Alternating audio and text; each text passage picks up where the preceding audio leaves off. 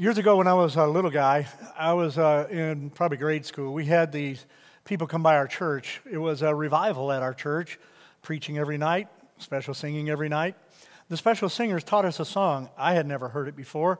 It was new to me, and they started singing it, and then they said, you're going to be able to remember this because this is a scripture passage.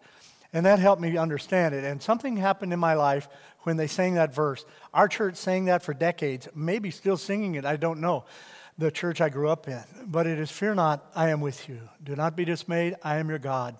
I will strengthen you, I will help you, I will uphold you with my righteous right hand. And when that started sticking in my heart, I started realizing this is a real powerful verse. I can take this verse with me wherever I go. So if I'm driving, I can take that verse with me. If I'm outdoors somewhere, I can take that verse with me. If I am going through my teenage years, I can take that with me. If I'm married, I can use that. If I'm raising children, I can use that. If I'm going through life crisis or jobs or situations of the culture, I can take that passage with me. Fear not, I am with you. Do not be dismayed, I am your God. I'll strengthen you and help you and uphold you with my righteous right hand. It's a powerful passage. It's one we want to get welded down into our heart to never lose and never let go of because it speaks to us wherever we are in our life and is powerful. So I started looking back through my sermons that I have preached and over the records that I have, and I was thinking about you and if I was sitting there, what would where would I be and what would I be up to, and praying about this week's message. And as I was thinking about it, I looked back and I realized I have spoken from Isaiah 41 a couple of different times. Isaiah 41, verses 1 through 20, Isaiah 41, verses 7 through 20, but I've never highlighted as a whole message Isaiah 41:10. I've referred to it, I've highlighted a little, but I want to look at it as a total verse today. So what I want to encourage you to do is to consider this. Keep your Bible open or keep your app opened up because we're going to look at this verse and let this verse speak to us today. We want to understand a little bit of the context of this. Isaiah is 66 books long. When you look through the first 39 chapters, or 66 chapters long, when you look through the first 39 chapters, you see that the Assyrian army is putting oppression on them. You see that they are going to be exiles, they're going to be refugees. You see then the rise of the Babylonian Empire toward the end of those chapters. And then by the time you reach chapter 40, it's almost as if somebody flips a switch. It's almost like there's another Isaiah writing, though we believe it to be the same Isaiah all the way through. It's like a new Isaiah starts writing because what he does, he starts inspiring, encouraging, and speaking to the heart in a new way. It's almost as if, though he's writing 150 years later, it would seem, it's as if he is standing in the room with the people experiencing what they're experiencing then. It's like taking my message today, I'm dead and gone then, and then they play my message 150 years from now in this room to this church, and the church says, wow, it's like Kevin is standing here. And the reality is, I've been dead for a long time. That's what this passage is like, and that's what happens with chapter 40, 41, and the following as we begin to take a lift. As a matter of fact, if you're looking for a place to read some chapters, you might want to pick up at chapter 40 of Isaiah and read a chapter a day through the rest of the book of Isaiah and allow your spirit to be lifted and take some of those verses and let them highlight in your thoughts. But today what we want to do is take this one verse and we want to look at it and see what God is going to say to us. And we're going to highlight three insights of what God says to us that show us how to move ahead when we are overwhelmed in our life. And we're going to couple some of these together to get those three insights. And the first one, look at verse 10, is God gives us two do not statements. God gives two do not statements. Say do not out loud, would you? Do not. He says, first of all, in this, do not fear. There is no secondary meaning, no hidden meaning. It simply means don't be afraid. Do not be scared. You think about your life journey and what you're going through right now. I've been talking to a lot of people about what's going on in their life, and I've been listening to all kinds of stories about apprehensions and anxiety and stresses that people have. But he says here, do not fear. Jim Dobson, founder of Focus on the Family, a number of years ago, his wife wrote a writing, and in that writing, Shirley Dobson highlighted the fact that her husband, Jim, was gone. She was at home with the children, and she awakened in the night around 2 o'clock. And she had this fear and this anxiousness come over her, and she couldn't shake it. So she got out of bed and knelt down. Have you ever had that happen? I have. She got out of bed and she knelt down beside her bed and she said, God, I don't know what's making me feel unsettled. I don't know what's bringing this anxiety or this fear, but you do. Please protect us. Please be with us. Please settle whatever's going on. She said, eventually I felt the burden lift a bit.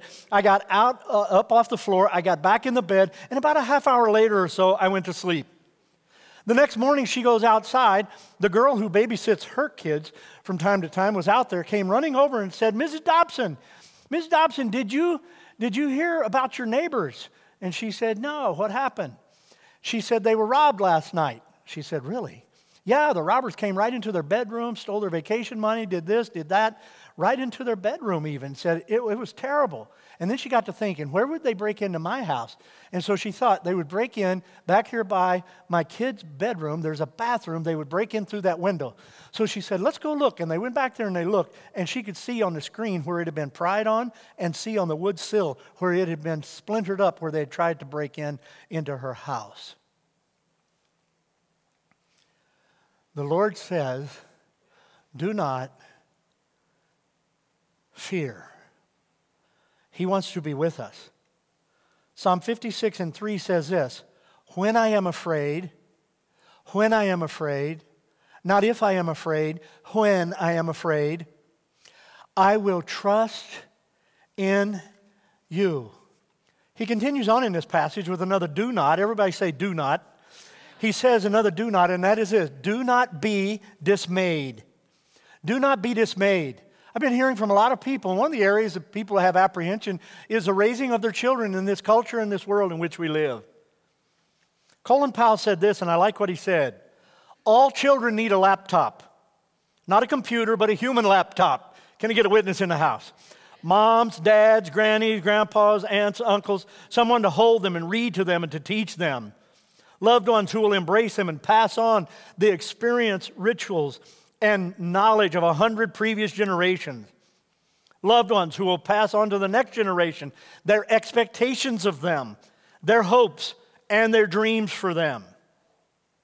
What we want to be able to do is to celebrate with our kids and to be able to encourage our kids as much as we can. But it seems like we live in a very entitled generation. We want to give to our kids everything we didn't have. And if we're not careful, what we do is we deprive them of what we did have. And one of the other things that happens to us is we don't know how to parent them whenever we have them under our roof. I wasn't a great parent. I did my best. I had 3 efforts at it, and then they left. And when I learned something, they all left home. And so then I knew a little bit more about parenting.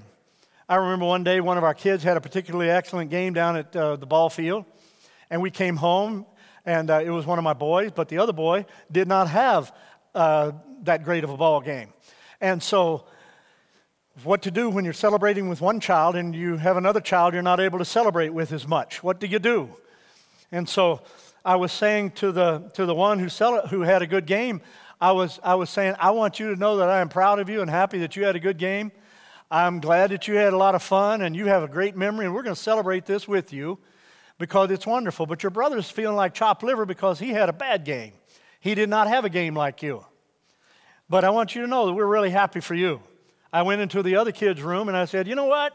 He really had a good game, didn't he? Yep. I acknowledged the elephant in the room. I said, we're going to celebrate with him, right? Yeah, we're going to celebrate.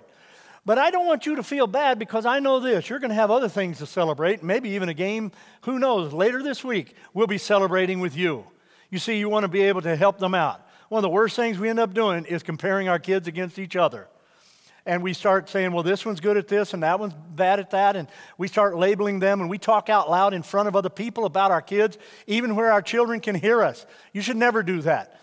Build up your kids. Let them overhear you complimenting them. Let them overhear you saying something nice. You say, well, my dad never did and I turned out all right. Your dad didn't do a good job if he did it the other way. And he may be your dad, but he did a swing and a miss on that. And so we're not going to excuse his swing and a miss, whether he's dead or alive. Dads aren't perfect. I wasn't perfect, and you're not perfect. So let me just say this. If you haven't been doing it, you need to start doing it. Affirm them as much as you can. They don't always need to hear what they're doing wrong. Sometimes they need to hear what they're doing right. Once in a while, as my son leads the music here, I'll say something to him, and I'll catch myself. Maybe you shouldn't say that right away. Maybe you don't need to say that because I know how hard he works and how intentional he is and how sensitive he is to do what the Holy Spirit leads him on. And sometimes I'll catch myself and I'll make sure that I text him a nice message after church. Very often, not every week, but very often, and affirm him in some way or give him a verbal word of affirmation because I want to encourage him. I thank God he's not out on drugs right now. I thank God he's not down here somewhere as a John or with some prostitute. I thank God that he's in the house of God following after the faith. We need to build one another up in the faith. We need to encourage each other. That's almost in the Bible, isn't it? Can I get a witness in the house instead of y'all just looking at me like that?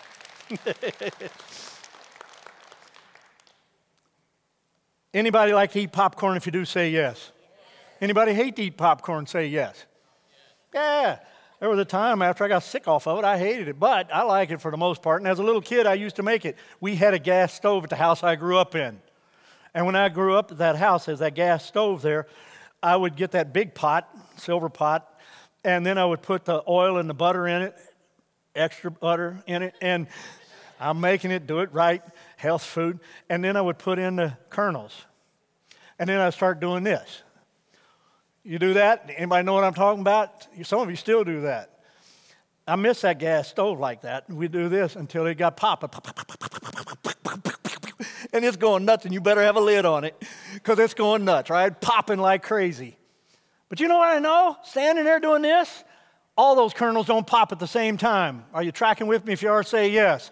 Your kids that are really excelling as little kids and doing so great and flit and flutter all that as a little kid, and your other kids over there like some kind of a lug nut, and you can't get them to go wherever. Remember this. The values that are created in the culture may be designed for a little kid to flit and flutter like that. But later on, that one may be outshining this one. Never judge your kid where they are in their development because God knows what He's doing and God knows how to raise them up and He has made them and He makes no junk. He makes no mistake. All of them are here on purpose. If you're raising kids today, be encouraged. They'll pick your nursing home out someday. And then another thing people are freaked out about is COVID. And we all are to whatever level. Last Sunday, Pam and I had the opportunity to go someplace for lunch, and it was a wonderful place. And we were attended to with excellence. But there were some people that came into the room, and they had on a mask, clear face mask, entire face covered. And they had on a helmet, and I thought there must be a seizure issue.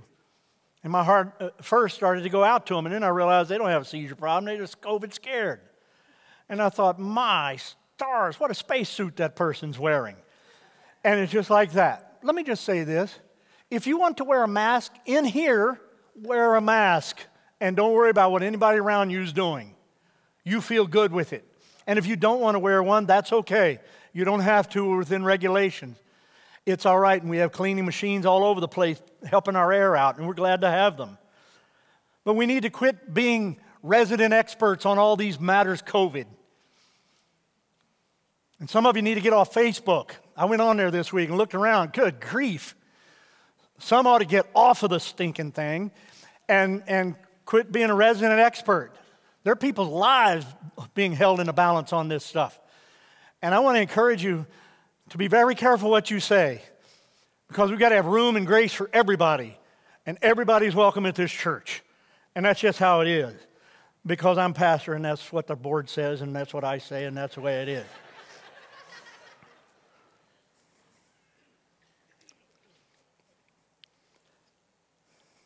And another thing people are worried about today, and they're dismayed about today, is the news. The news. Now, I read an article this week talking about young people and young adults, especially millennials. They need to be watching the news instead of making the news. Listen and learn. And that's a good admonition. But if you take a steady diet of CNN, MSNBC, Newsmax, Fox, all of the other newses that are available to you, and if you sit there all day, I want to remind you of something some of you must not know. They're driven by ratings. And their goal is to entice you to watch their show because their ratings are higher. They get more advertisers. And as each organization tries to do whatever they try to do, And some you'll like more than others. Some I like more than others. But what happens is each hour they try to up what they did last hour. To the point that you sit here now in this hour and you watch next hour and you watch the next hour and then you watch the next hour and they've only moved the ball down the field not even a quarter of an inch between the first hour and this fourth hour. And you've sat there for 4 hours watching this. And your anxiety and stress meter goes way up. What would happen if you would pick up your Bible and read a passage like this? Do not fear. I am with you. Do not be dismayed. I am your God. I will strengthen you. I will help you. I will uphold you with my righteous right hand. We need to know what's happening in the news. I check on the news just about every day to make sure that I know basically what is going on. And then I have other people who do some research on some subjects that I need to know more about. And they help me out with those subjects so I can research and have help with that. But I do know this. When I have turned off the news and opened up my Bible, I'm a better version of me. I'm making bigger influence among you and greater influence in my home and greater influence in the community and greater influence when I broadcast this message out into the world around us. It is because the Word of God is alive in my life. I read it as I did this morning before you were even up. I was reading the Scriptures, and I tell you what, God is speaking into my heart, and He'll do the same thing for you. He will strengthen you. He will help you. He will uphold you with His righteous right hand. Now, some of you are newscasters. Some of you are newscasters and you need to know what's going on, so that's your work. I understand that. But to some of the rest of us, we maybe need to walk away from it and take a walk. Bake some cookies, give them to your neighbor. Get a list of people to pray for and start praying for them and let God minister to you. So this passage says this, do not be afraid or discouraged. I like what Billy Graham writes about this. No matter how foreboding the future, the Christian knows the end of the story and it's glorious. Don't lose heart. The best is yet to be. And then God speaks two more I am statements into this passage. This is the second of the three statements we're looking at. But right here, he gives us two I am statements. Look what he says. I am with you. Everybody say that out loud. I am with you. He is around us. He is beside us. He is within us. He is before us. He is underneath us. He is behind us. He is all over the world, above us and everywhere. Jesus put it this way. Be sure of this, he said. I am with you always, even to the end of the world. What does that mean? He says, I'm with you to the end of your life. I'm with you to the end of the age, it's interpreted. I will be with you forever. And then he gives another I am statement. I am your God. I am the superior deity. In the surrounding verses and chapters, we see that the people were hammering out idols out of silver and out of gold. They were making these images to worship, and they were using wood. And as they used these images and they were creating these to worship, he said, no, I'm better. I'm more important. I am beyond all of that kind of stuff that you can make. You have not made me. I have made you. Get the order proper here, he says. He says, what I want you to understand is I'm not made out of all of that kind of stuff. And so what I want to remind us of today is this. We serve a living God, not just a philosophy. We serve a living God, not just a present culture correctness. We serve a living God, not just a political idea. We serve God, not money. We serve God, not sex. We serve God, not power. We serve God, not things. We serve God, not drugs, not substance abuse. Nope, we serve a living God who is above all things, in all things, through all things. And he said, I am your God. I want to ask you something today. Who is your God? Who is your God? He said, I am your God. Jesus gives us some I am statements. We looked at them last Easter during Lent. You remember that. And Jesus gave us a very powerful one in John chapter 11, verse 25. He said, I am the resurrection and the life. The one who believes in me will have life, even though they die. And this is absolutely powerful news that he gives to us. Can I get a witness somewhere in the house? And then he gives another statement that is very important for us to understand. This is God talking to us. These are I will statements. Did you ever want to be in the will of God? Did you ever want to be in somebody else's will? They leave you some money. Here's what he's left you. Here's some of it. I will strengthen you. You're in his will. I will strengthen you. Strength means strength. I'll make you strong. I will encourage you. I will help you, he says. Marie Monson was a missionary. She was considered to be a fierce woman. She was Norwegian. She was on a boat, and she heard the pop of a gun, and she knew what was happening. Pirates came aboard the ship, and when they came aboard the ship, they had taken over the ship. She said immediately this passage came to her mind, and here's how she thought of this. Fear not, Marie, I am with you. Do not be dismayed, Marie. I am your God. I will strengthen you, Marie. I will help you.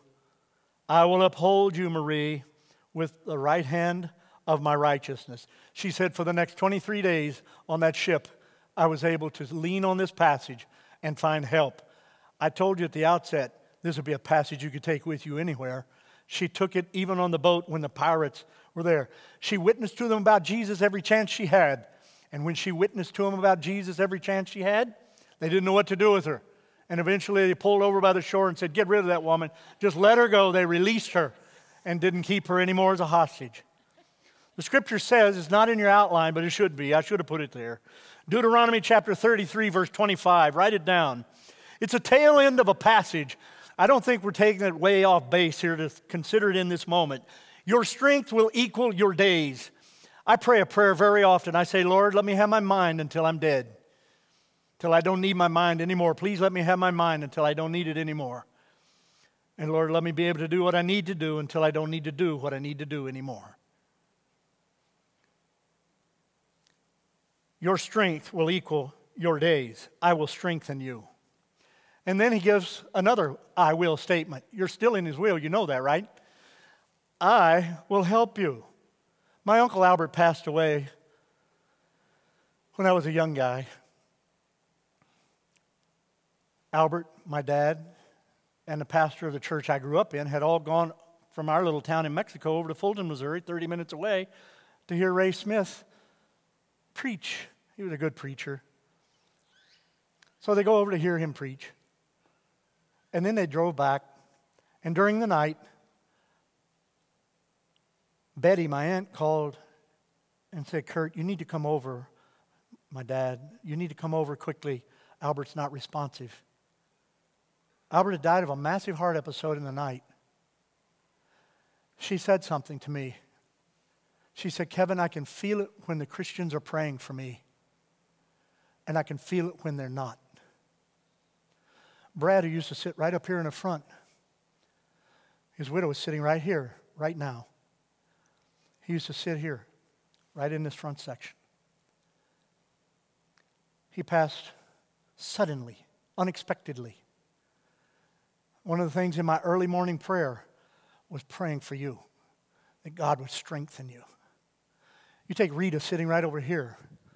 Joe, wonderful man, invited people to church. Some come to this church because Joe invited them to be here. Rita, prayers for you, that God will strengthen you. May we all pray. You know how I say on a Sunday sometimes, look around, see somebody around you. When you think of them this week, pray for them. You didn't even know their story, right? Till I told you. But now you know their story. This is why I'm saying it, because there's so many of them. You take John over here. His beautiful wife, Jan, slipped away just like my Uncle Albert in the night. Beautiful, lovely lady. I talked to them right over here in this section on that Sunday before, and then got the call during the week. I could not even believe it. I said, no, as I did. Can't be. This morning early, before the sun was up, I was praying for you by name multiple times that God would be with you to strengthen you in these days of adjustment. But there's one greater. There's one greater who stands by us. And he said, I'll never leave you and I'll never forsake you, and that's Jesus Christ himself. He says here, I will help you. And look what he says. I will uphold you with my righteous right hand. If you have a hand that's free, would you hold it out like so?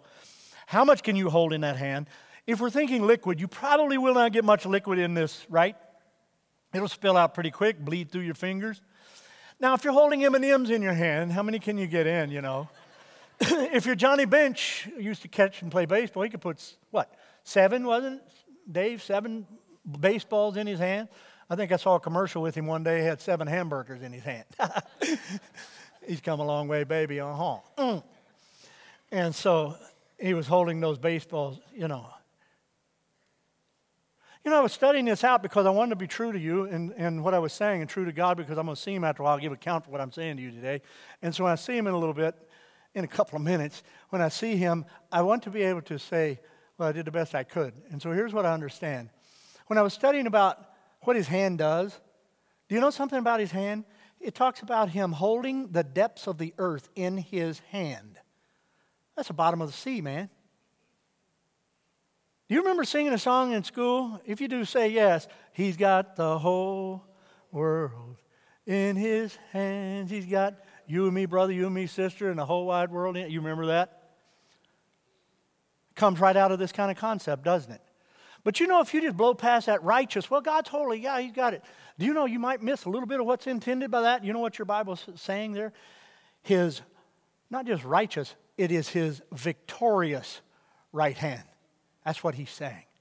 I'll uphold you with my victorious right hand. When you're overcoming your addiction, I'll hold you with my victorious right hand. When you're working through your marriage, I'll uphold you with my righteous right. When you're raising those kids and you want to eat them instead of help them, I'll raise you with my righteous right hand. This is what he's saying. In Genesis chapter 48, the blessing is given with the right hand. You remember the cross-handed blessing that took place in the Older Testament.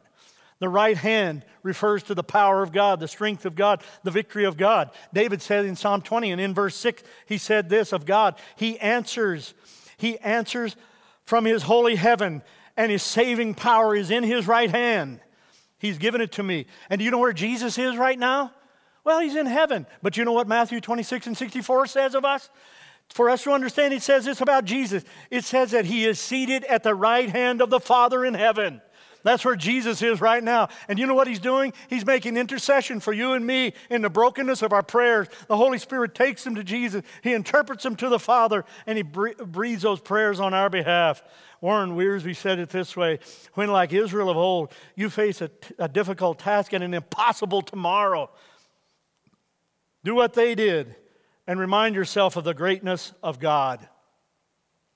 Kavita grew up in India, in the southern part. She was South Indian.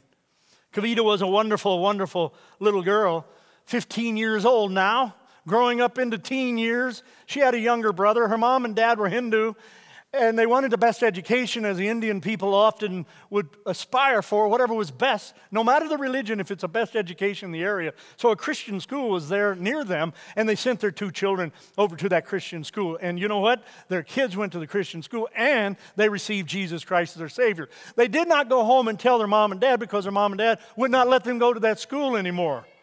Now, the dad traveled around the world for business, sometime gone a couple months at a time, sometime maybe gone a year, 2, even 3 at a time. So he would be gone for a while.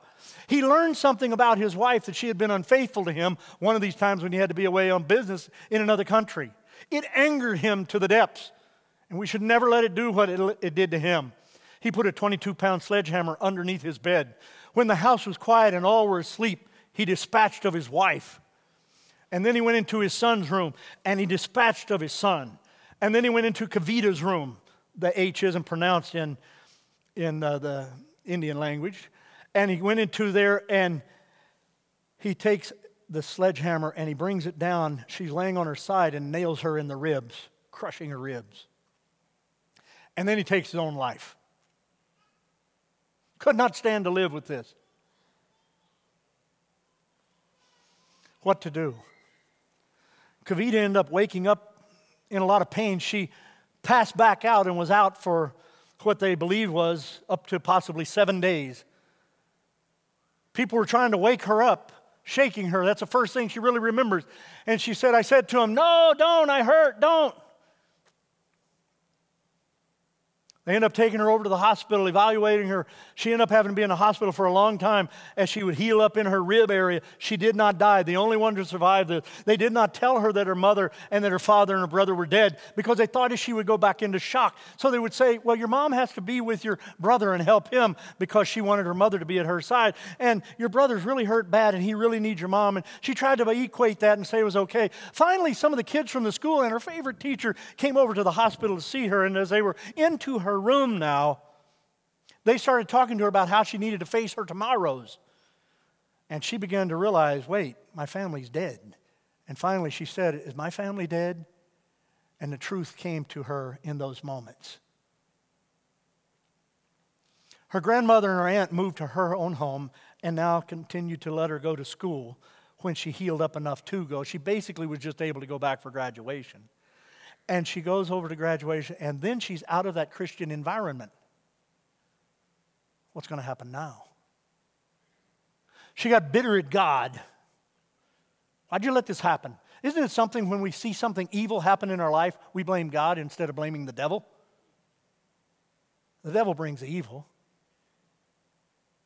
We just don't think God should have allowed it. She starts questioning God. Why did you let it? Just remember, evil is going to happen. We're in a fallen world. It's going to happen. Jesus on the cross, why did you forsake me? It's going to happen to you too. So here she is. What to do? Eventually she graduates from school. She's out now as a young adult, dealing with all these feelings and emotions. She knows Jesus, but she's having trouble with her relationship with God. Eventually a friend invites her to come to Brazil as a young adult and run a couple of hotels for her. She says, okay, I'll do it. She goes down and she starts operating these hotels and does an excellent job. Somebody said to her, hey, why don't you come to church with me? And in Brazil, she ended up going over to church. She said the atmosphere was much like the atmosphere back at the Christian school, so I went. And she said, I loved it. I felt God there. That's why it's so important for us to welcome people each week. Outside, inside, be a friendly face to somebody. That's why it's important for all of us to be able to allow people different journeys of life and different experiences. They're on a way to Christ, to allow them to have space and grace for everyone, right? And so she said, I was experiencing God. And eventually she said, I came to a point where I realized I've got to let go of all of this hate toward my dad. And she said, one day I was by myself and I started praying and I said, God, you have got to take care of this. This pain I have, this discomfort in my body, you've got to settle it. You've got to heal me inside and out. And she said, I threw away all my medicines, and you do what you're supposed to, but she threw away all of her medicines. She flushed them down, and she said, God touched me. I have forgiven my dad. And the interviewer said to her, as I watched it this week, said, Kavita, what would you do if you saw your dad today? If it were possible for you to see him, what would you do? She said, I love my dad as if that never happened before all of that. I would run up to him, I would give him a hug, and then what I would do, I would take him to Jesus because I want him to know Jesus like I know Jesus. He was a broken man following a broken, false religion, she said. And then as she continued her testimony, I thought this quite profound. She writes this, as I both watched and read different things. Here's what she wrote. I'm not ashamed to share it. I am nothing without Jesus today, but I am everything he says I am. Only Jesus can restore what's broken and make it brand new. Fear not, he says. I am with you. Do not be dismayed, he says. I am your God. I will strengthen you. I will help you. I will uphold you with my righteous right hand. That's incredible. Today, as we exit this place, we go in victory, not wondering if we are winners, but realizing we're more than conquerors through him who has loved us. We are the sheep of his pasture. He knows us by name, and he loves you. Let his love embrace you. Let him strengthen you. Let him help you.